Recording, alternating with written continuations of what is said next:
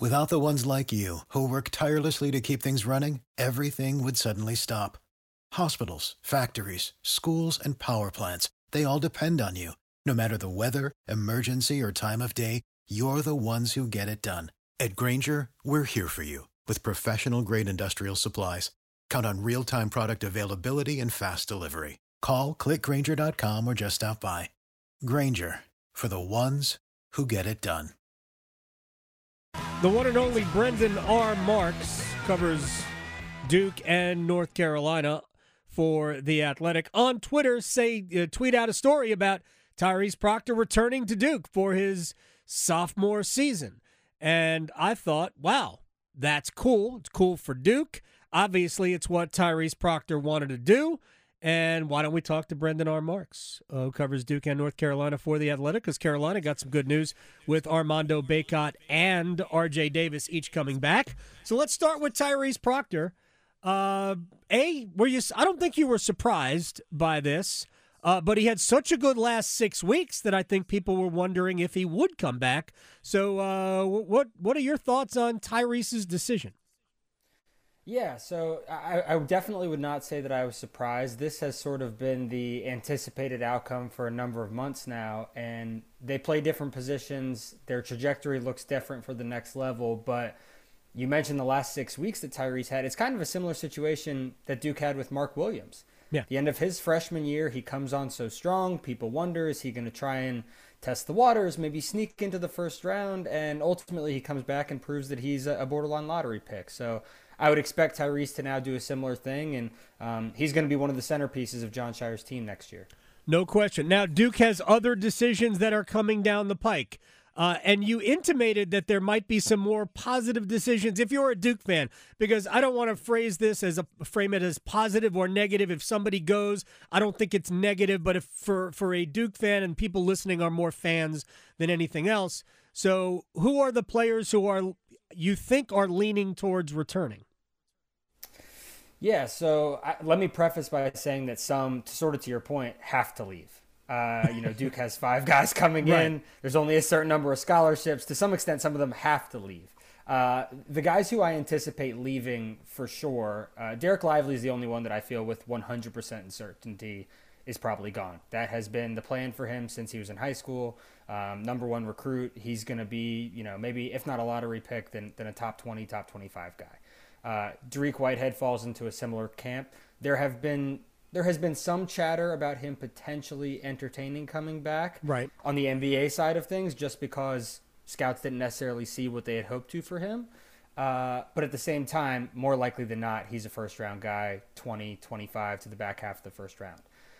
Then you get into the other guys. Tyrese Proctor was an expected stay. I expect Mark Mitchell to stay as well. There's a lot of appetite at the next level for his tools, but teams would like to see more skill development from him. Mm-hmm. The guy who has the biggest stay or go decision, the one who I feel the least confident in saying which way he'll go, is Kyle Filipowski. If he comes back, he is, the star on what it should be probably a top 10 team. He's going to be a preseason All-American. And let's not forget that he is going to be incredibly marketable in the NIL era.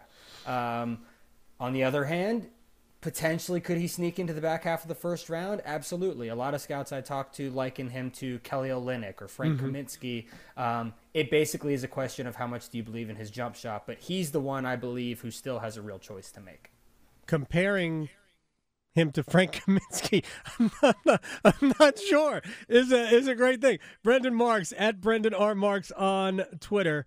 To me, when I look at Kyle Filipowski, I see a guy who's got a lot of skill, but still has to get maybe in better condition, get stronger to improve some quickness and some explosion off the floor. Otherwise, at the next level, there's 1,000 people who are 6'10" and athletic that can limit his effectiveness. So Kyle's got to take his game. Now, you could certainly improve on those things as a pro. So I don't want to completely discount the fact that he could be the 28th pick in the draft if that's what he wants to be. But he could also go the other way in terms of get better at all of these things, and maybe next year's draft he could be like number 12. And maybe that's a different situation. Do you see that? Do you see it playing out that way? Completely agree. Completely agree. And to a lesser extent, that's sort of the hope with Mitchell and Proctor too. Is these guys come back, they develop their deficiencies, and then come next year, we're talking about 3 guys who all go in the top 20. I absolutely think that is possible. With Filipowski, just like you're saying, I know people hear Kelly Olynyk, they hear Frank Kaminsky, and that seems it seems almost it seems almost derogatory, but Frank Kaminsky was a top 10 pick. Kelly Olynyk has been he's been a journeyman NBA guy, but has made a healthy amount of money in his career. He's been a long-time starter. Right. So for Filipowski, I do think a lot of it comes down to the shot. Because if he's not able to make that 3-point shot consistently, then you're talking about a 7-foot ball handling combo forward sort of deal. Yeah. He doesn't really offer the rim protection that you would like at a 5.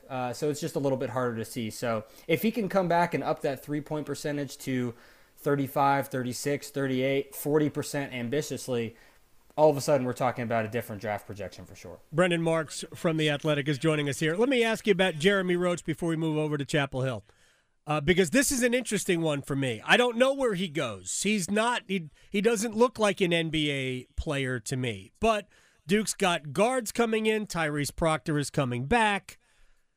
So, Jeremy Roach.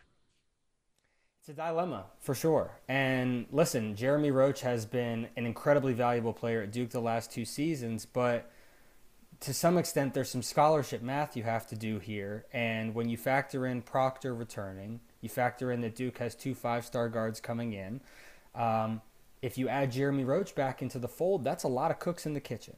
Mm-hmm. And so I'm not by any means saying that Duke should push Jeremy Roach out or that that's happening. I'm not saying that he definitely won't be back because that option is still on the table. But at least from an NBA perspective, there is not currently an appetite for him.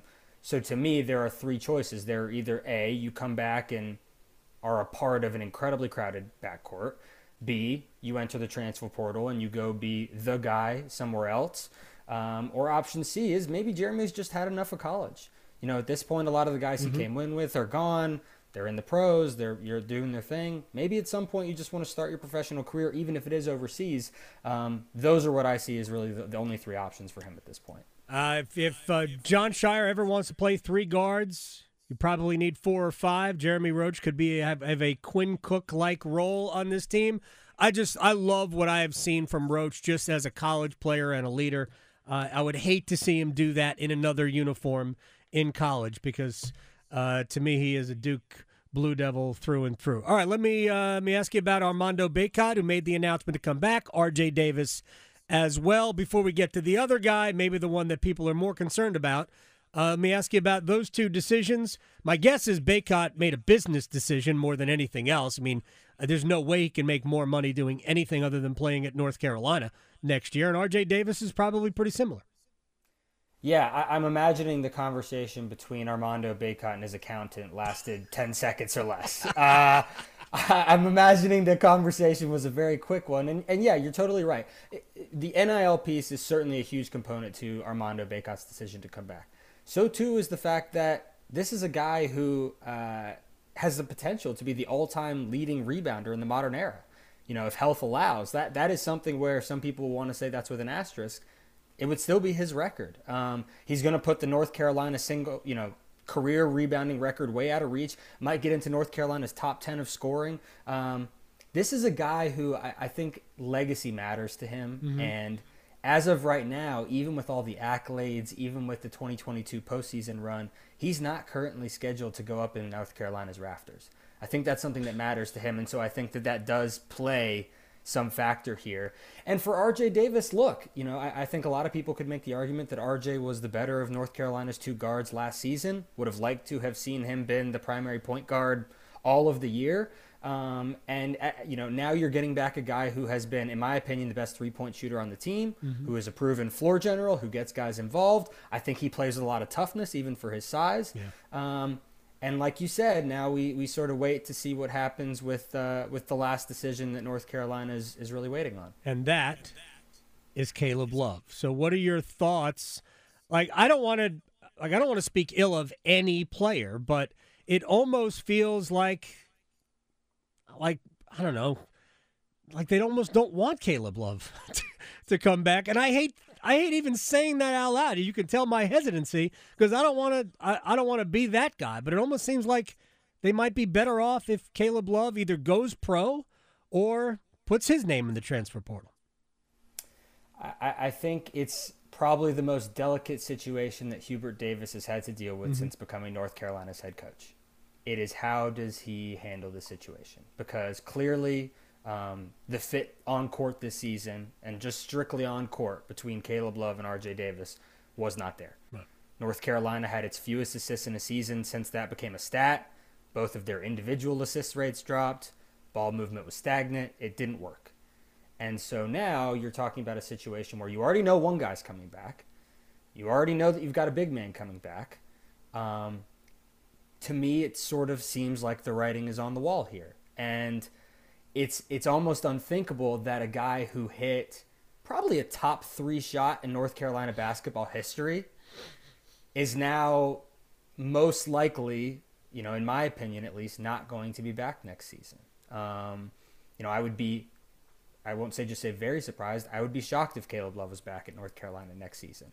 And it's just sort of a stunning change from this time a year ago. We thought Caleb could come back, maybe play himself into first-round territory, and in no way did that play out. And that's not just on him. That's also on the pieces around him. But, again, I don't want to speak ill of the kid. He hit one of the biggest shots in Carolina history. He's going to be a legend in Chapel Hill forever.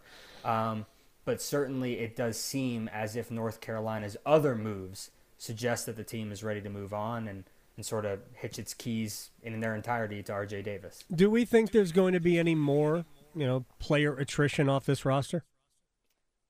Other than Caleb Love, I mean, at this point, we're talking about not having enough guys for a scrimmage in May. Right.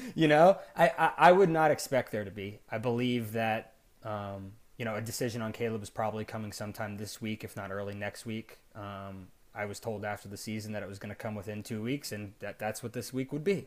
But at this point, no, we're talking about you've already lost 5 guys to the portal. He would be number 6. You obviously have the 2 starters who eligibility is gone. It's going to be a totally different. This is a radical roster remake for Hubert Davis, and it's an opportunity that he hasn't had since he was head coach. But I think it's a weird one because I believe he deserves that. He's the head coach. He should have an opportunity to build it up with his guys. At the same time, how successfully he does that is going to be judged a lot more critically given the events of the last year than it would have been if this is something that had happened last offseason. Yeah, it's so interesting to me because, and we'll close on this. Brendan Marks from The Athletic, the previous year, the one that got them to a 15-point lead on Kansas in the national championship game, was really that stretch of basketball was the outlier. Like the team that he inherited, as it turns out, just was limited, and they played that way this year. If they had gotten bursts of great Caleb Love, because that's really what they got last year was bursts, 5-minute explosions of Caleb Love, which helped them win games. If they would have gotten those this year, their record would have been better. They would have been in the NCAA tournament, and they might have beaten a few teams. But they didn't get that this year, and now we're judging them based on the end, or judging him, Hubert, based on the end of last year when that was about Love's explosion and Brady Manick really taking that team by the scruff of its neck and dragging them where they got. I think it's unfair to Hubert. It's a tough situation because, and I'll just go ahead and pretty blatantly tease that I've got a story coming out later this week about all this. Love it. But it is 2 parts, right? I think obviously you can say that the players didn't play up to their ability. Mm-hmm. We saw what they looked like at their best during the previous postseason, admittedly with one different ingredient in the mix.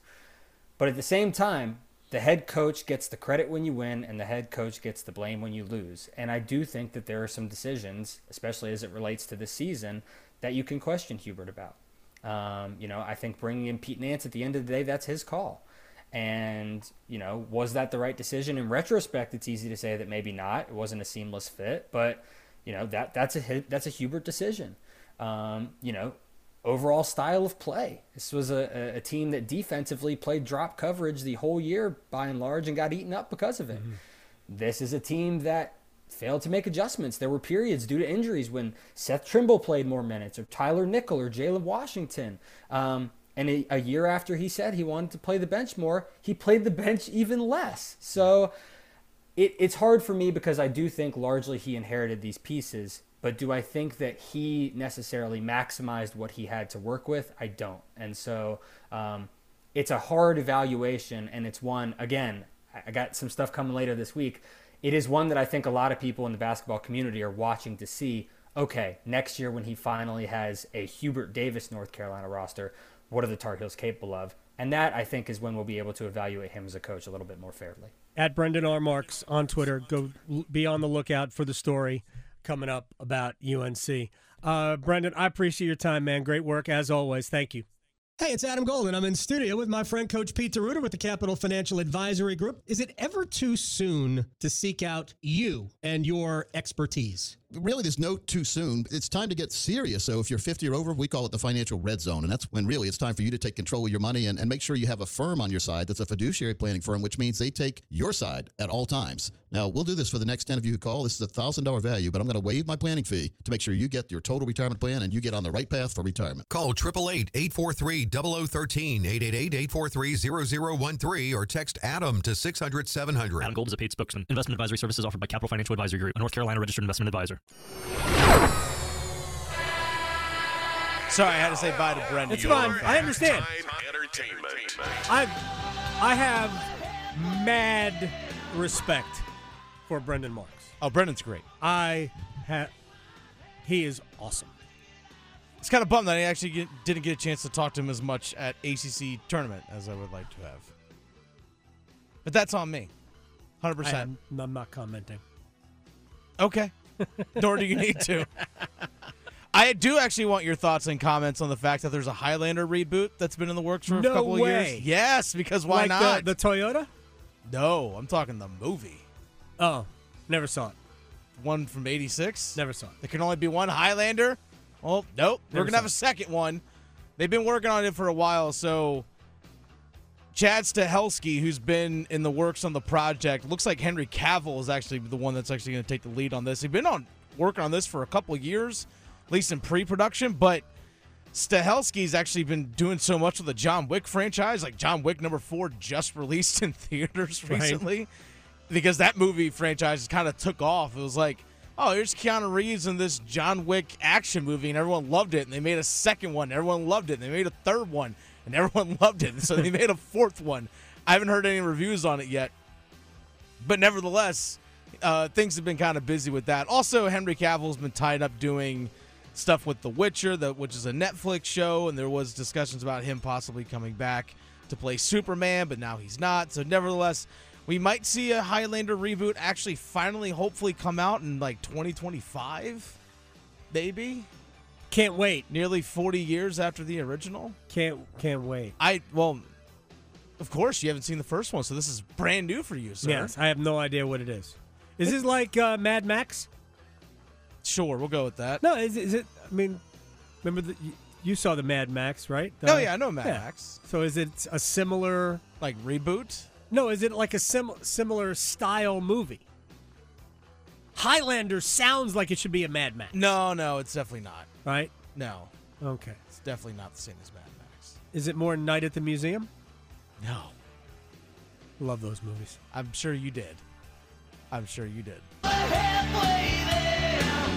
By the way, there's a few world records set recently. Oh, you are Captain World Record. I do. I love looking these things up. I really do. Victoria finds stupid criminal stories. Yeah. You give me world records. I give you world records. Like an 80-year-old Alberta woman who has been regularly donating blood for the last 60 years. Okay. It's good. Earned the Guinness World Record for the most whole amount of blood donated for a female ever. She is donated. Her name's Josephine. I'm going to butcher the last name.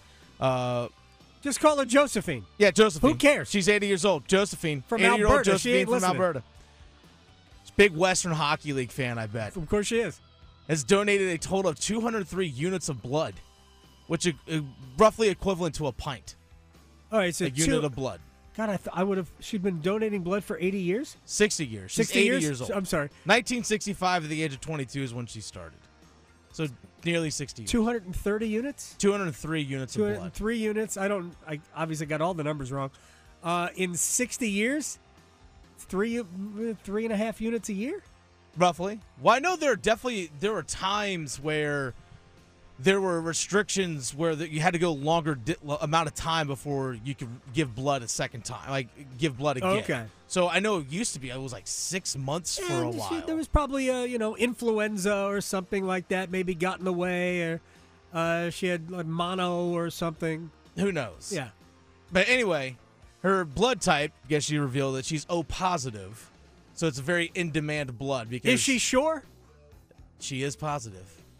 I apologize for that. No, you should apologize for that. All right, can I yes. Can I interrupt halftime entertainment for 1 second? I have With that joke? Yes. Well, it triggered something I meant to say earlier when I was starting to talk about the field trip I was on. Mm-hmm. You can keep the halftime entertainment music up. I'm fine. This is going to be entertaining, Dennis. Oh, okay. All right. So, I don't know how you feel about corny dad jokes. Okay, I can lean into it. As not a dad, you have to have a different appreciation for this. So, for years, whenever we're driving, me and my 14-year-old Jack, if we pass a cemetery, I will say, people are dying to get into that place. Right? You understand that, right? You understand the stupidity there. We were at Arlington Cemetery. And 14-year-old boys will joke about anything. He said to his friends as we were walking up to the tomb of the unknown soldier, or actually it was on the way down. Yeah. He said, people are dying to get in here. Oh, God. And all I could feel was pride that my stupid dad joke, whether you feel it was inappropriate at the time or not, and I'm here for that argument, okay? 14-year-old boy, that he thought to bring that out to his friends means that I have had an impact. All right, I'm sorry. You continue. I apologize. It just made me feel some type of way. I don't know what to think about that. Right, I agree with you. Well, how do you like cake? You like cake balls? Bald? Or like cake balls. You know what a cake ball is? Yeah, absolutely. Little ball they're cake. Fine. Yeah, a little cake ball. By the way, at Starbucks, it's like $1.50 for that? For a little, for that little morsel? For a glorified munchkin? Yeah. Get out of here. I can believe that. Ain't buying your cake pops. Well, go to a Nebraska-based coffee chain, which set a Guinness World Record for assembling an 848-pound cake ball. That's right, an 848-pound cake ball in celebration of its 25th anniversary. Scooters Coffee, based in Omaha. You know what? If you go to the College World Series, go to Scooters. Maybe this 848-pound cake ball is going to be there. I'm blown away by that. An 848-pound cake. Is it chocolate? Is it vanilla? Is it I don't know. I never actually did see what kind of flavor cake it was. I just want yellow cake and chocolate icing. That's all I want. I'm simple like that. An 848-pound cake ball, first of all, it's got to be gigantic. It's a boulder. Yes. It's not a ball. Yeah. It's a massive rock. But I would think it's probably a fruit cake ball because that's the heaviest cake you could have. That's fair. That's a good point. Also, who would want to eat that? I would not. Nobody. By the way, they beat the record, which was previously 628 pounds, so they blew it out. Oh my gosh. It was set by England Sheffield Wednesday Football Club back in 2017. Oh, my God. There you go. Tying sports into this one, Adam. I think Sheffield Wednesday's about to bump up to the championship. Oh, are they? I think they're in League One, about to bump up. Okay, well, good for them. Final thing here, Mike Trout and Tiger Woods are teaming up together to build a new private golf club in southern New Jersey. They announced that today. In Pineville. I'm not exactly sure if it's in Pineville. Well, I mean, is he from Pineville, New Jersey? Mike Trout? He's from Vineland, New Jersey. It's about 40 miles south or so. Pineville's in North Carolina. It's down by Charlotte. Yeah. Vineland, New Jersey, yes. So, yeah, they hope to have the club will be open to members in 2025. But they're building a golf course in southern New Jersey. Unfortunately, nobody who plays at that club will win anything. But Tiger Woods is Mike involved. Trout. That was the. It was really. It was more of a Mike Trout joke. Trout joke. I apologize. Yeah. Okay. That's all I have for you. All right. That's fine. That's fine. My gosh. I apologize for the dad joke portion of the program. I don't know what to think of that. I apologize for the dad joke portion of the program. I But don't know how to process this. My heart felt full just at the fact that he brought that out to his friends. Like, your 14-year-old's supposed to roll his eyes at everything you do, and he dropped that on them. I'm sorry. I felt some type of way after that. I really did feel very good about things, about everything after that. For the ones who work hard to ensure their crew can always go the extra mile, and the ones who get in early so everyone can go home on time, there's Grainger, offering professional-grade supplies backed by product experts so you can quickly and easily find what you need. Plus, you can count on access to a committed team ready to go the extra mile for you. Call, click Grainger.com, or just stop by. Grainger, for the ones who get it done.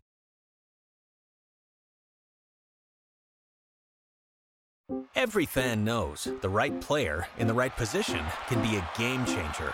Put LifeLock between your identity and identity thieves to monitor and alert you to threats you could miss. Plus, with a U.S.-based restoration specialist on your team, you won't have to face drained accounts, fraudulent loans, or other losses from identity theft alone. All backed by the LifeLock $1 Million Protection Package. Change the game on identity theft. Save up to 25% your first year at LifeLock.com/aware. Quickly to Lamar Jackson, who was given the non-exclusive franchise tag by the Baltimore Ravens, which will pay him about $34 million if he signs it this year. He will not. And they're trying to negotiate a contract in a way, I guess. Lamar Jackson wants Deshaun Watson's contract, $230 some odd million guaranteed over, I think it's 4 or 5 years. And the Ravens are not about to guarantee the entirety of that contract.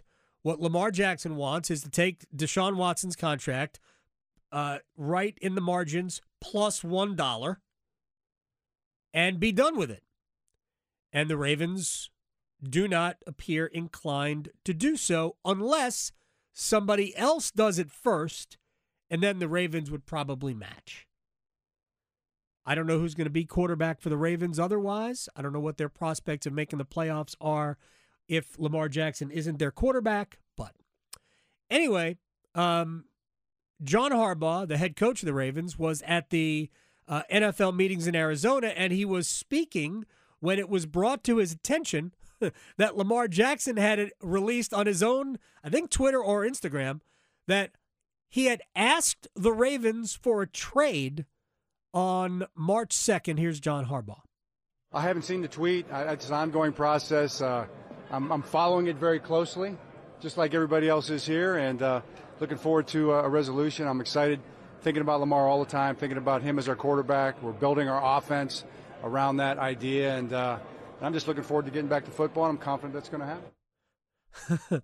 He's following it very closely, but either he knew that Lamar Jackson had done that, or he's not following it as closely as he thinks. I don't know how this is going to play out. I think right now the most likely scenario is that Lamar Jackson doesn't play football in 2023. That's what I think the most likely scenario is today. Is there another team that is going to commit $250 million to Lamar Jackson over 5 years? Guarantee it. And if you guarantee it, you must have that money in escrow at the time you guarantee the contract. So that money is already spoken for. Now, all of these teams in the NFL can afford it. Every single one of them can afford that. But that's just not common practice in the NFL. We always forget The real reason Deshaun Watson signed that contract, not that he signed that contract, that he was offered that contract, is because the Cleveland Browns knew that there was no other chance he would ever go there. Ever. That's why they offered the contract. Is another team going to do that for Lamar Jackson? Certainly, I'd rather do it for Lamar Jackson than Deshaun Watson. But is another team going to do that? If random team, the Tennessee Titans, if the Tennessee Titans decided to do that, A, what's the pushback on the Tennessee Titans for doing that? Because there was pushback on Jimmy Haslam in Cleveland. And B, how fast would the Ravens match it? Interesting. Ravens don't really have another option. And they could, use similar quarterbacks they used at the end of last year. But they really don't have another option. Their whole team is built around Lamar Jackson. With that said, it's time to place some bets. Place your bets. Place your bets. Here we are. I bet you slice into the woods $100. Gambling is illegal at Bushwood, sir, and I never slide. Yeah. Okay, you can own me. I owe you one. All right, sir. Where do we go, Dennis Cox? I won plus 1,600 on Miami. Nice. It made making the Final Four. It made all of the NCAA bets. Made it good. I think I was like plus 1,100 on my NC because I made so many. Yeah. The plus 1,600 mattered because we lost more than we won otherwise. So I had a couple of the conference over. I had 3 conference over-unders. Under Big 12, under Big 10, and over West Coast Conference. I like it. There you go. I'm going to the ice. Islanders need a win to make the playoffs. They're scratching and clawing to make the playoffs. They're playing the Devils, who we want to lose because they're chasing the Canes. So give me the Islanders over the Devils at plus 110. Yeah, I thought about that, but Devils on the road, I believe they have the best record in hockey. Okay, on the road. They're fine. Better on the road than they are at home. And they can lose today. And they can, with and that would be fine. It would be acceptable, even encouraged by me as well. I'm going to do something in the game, but I'm not going to do the game. We're going to do an anytime goal scorer. So let's go Dawson Mercer at plus 240. Anytime goal scorer for the Devils. All right. Staying on the ice, the Colorado Avalanche are on the road playing the Anaheim Ducks. Give me Cale Makar to score the last goal of the game at plus 1,700. Cale Makar, last goal. I like last goal. Yeah, empty netter. Oh, gush. Gush, whatever that means. All right. Means gush. Yeah, exactly. All right, give me African Cup of Nations match. I knew you were going there. The Sudan playing host to Gabon. I probably said that wrong. Give me Gabon plus 135 to win on the road. It's tough going into the Sudan and coming out with a win, though. I'll tell you that. Okay. Give me Miami to win the national championship, plus 475. Speaking to me. I'm not going to do any basketball until we get toward the end of the week. All right, let's see. The Mavericks are at the Pacers. The Mavericks are in a bad way. I just got lost to the Hornets. The Pacers are no good. Indiana plus 145 outright money line bet. Oh, okay. I mean, Pacers are no good. Mavericks, they might miss the entire playoffs. Yeah. They traded for Kyrie Irving, and they might miss the playoffs. Whoops. Yeah, I don't know how this whole thing going to play out. Jason Kidd's not happy. He was calling out Luka Doncic. Doncic says he's not happy. The whole thing's a mess. Without the ones like you, who work tirelessly to keep things running, everything would suddenly stop. Hospitals, factories, schools, and power plants, they all depend on you. No matter the weather, emergency, or time of day, you're the ones who get it done. At Grainger, we're here for you with professional-grade industrial supplies. Count on real-time product availability and fast delivery. Call, click Grainger.com, or just stop by. Grainger, for the ones who get it done.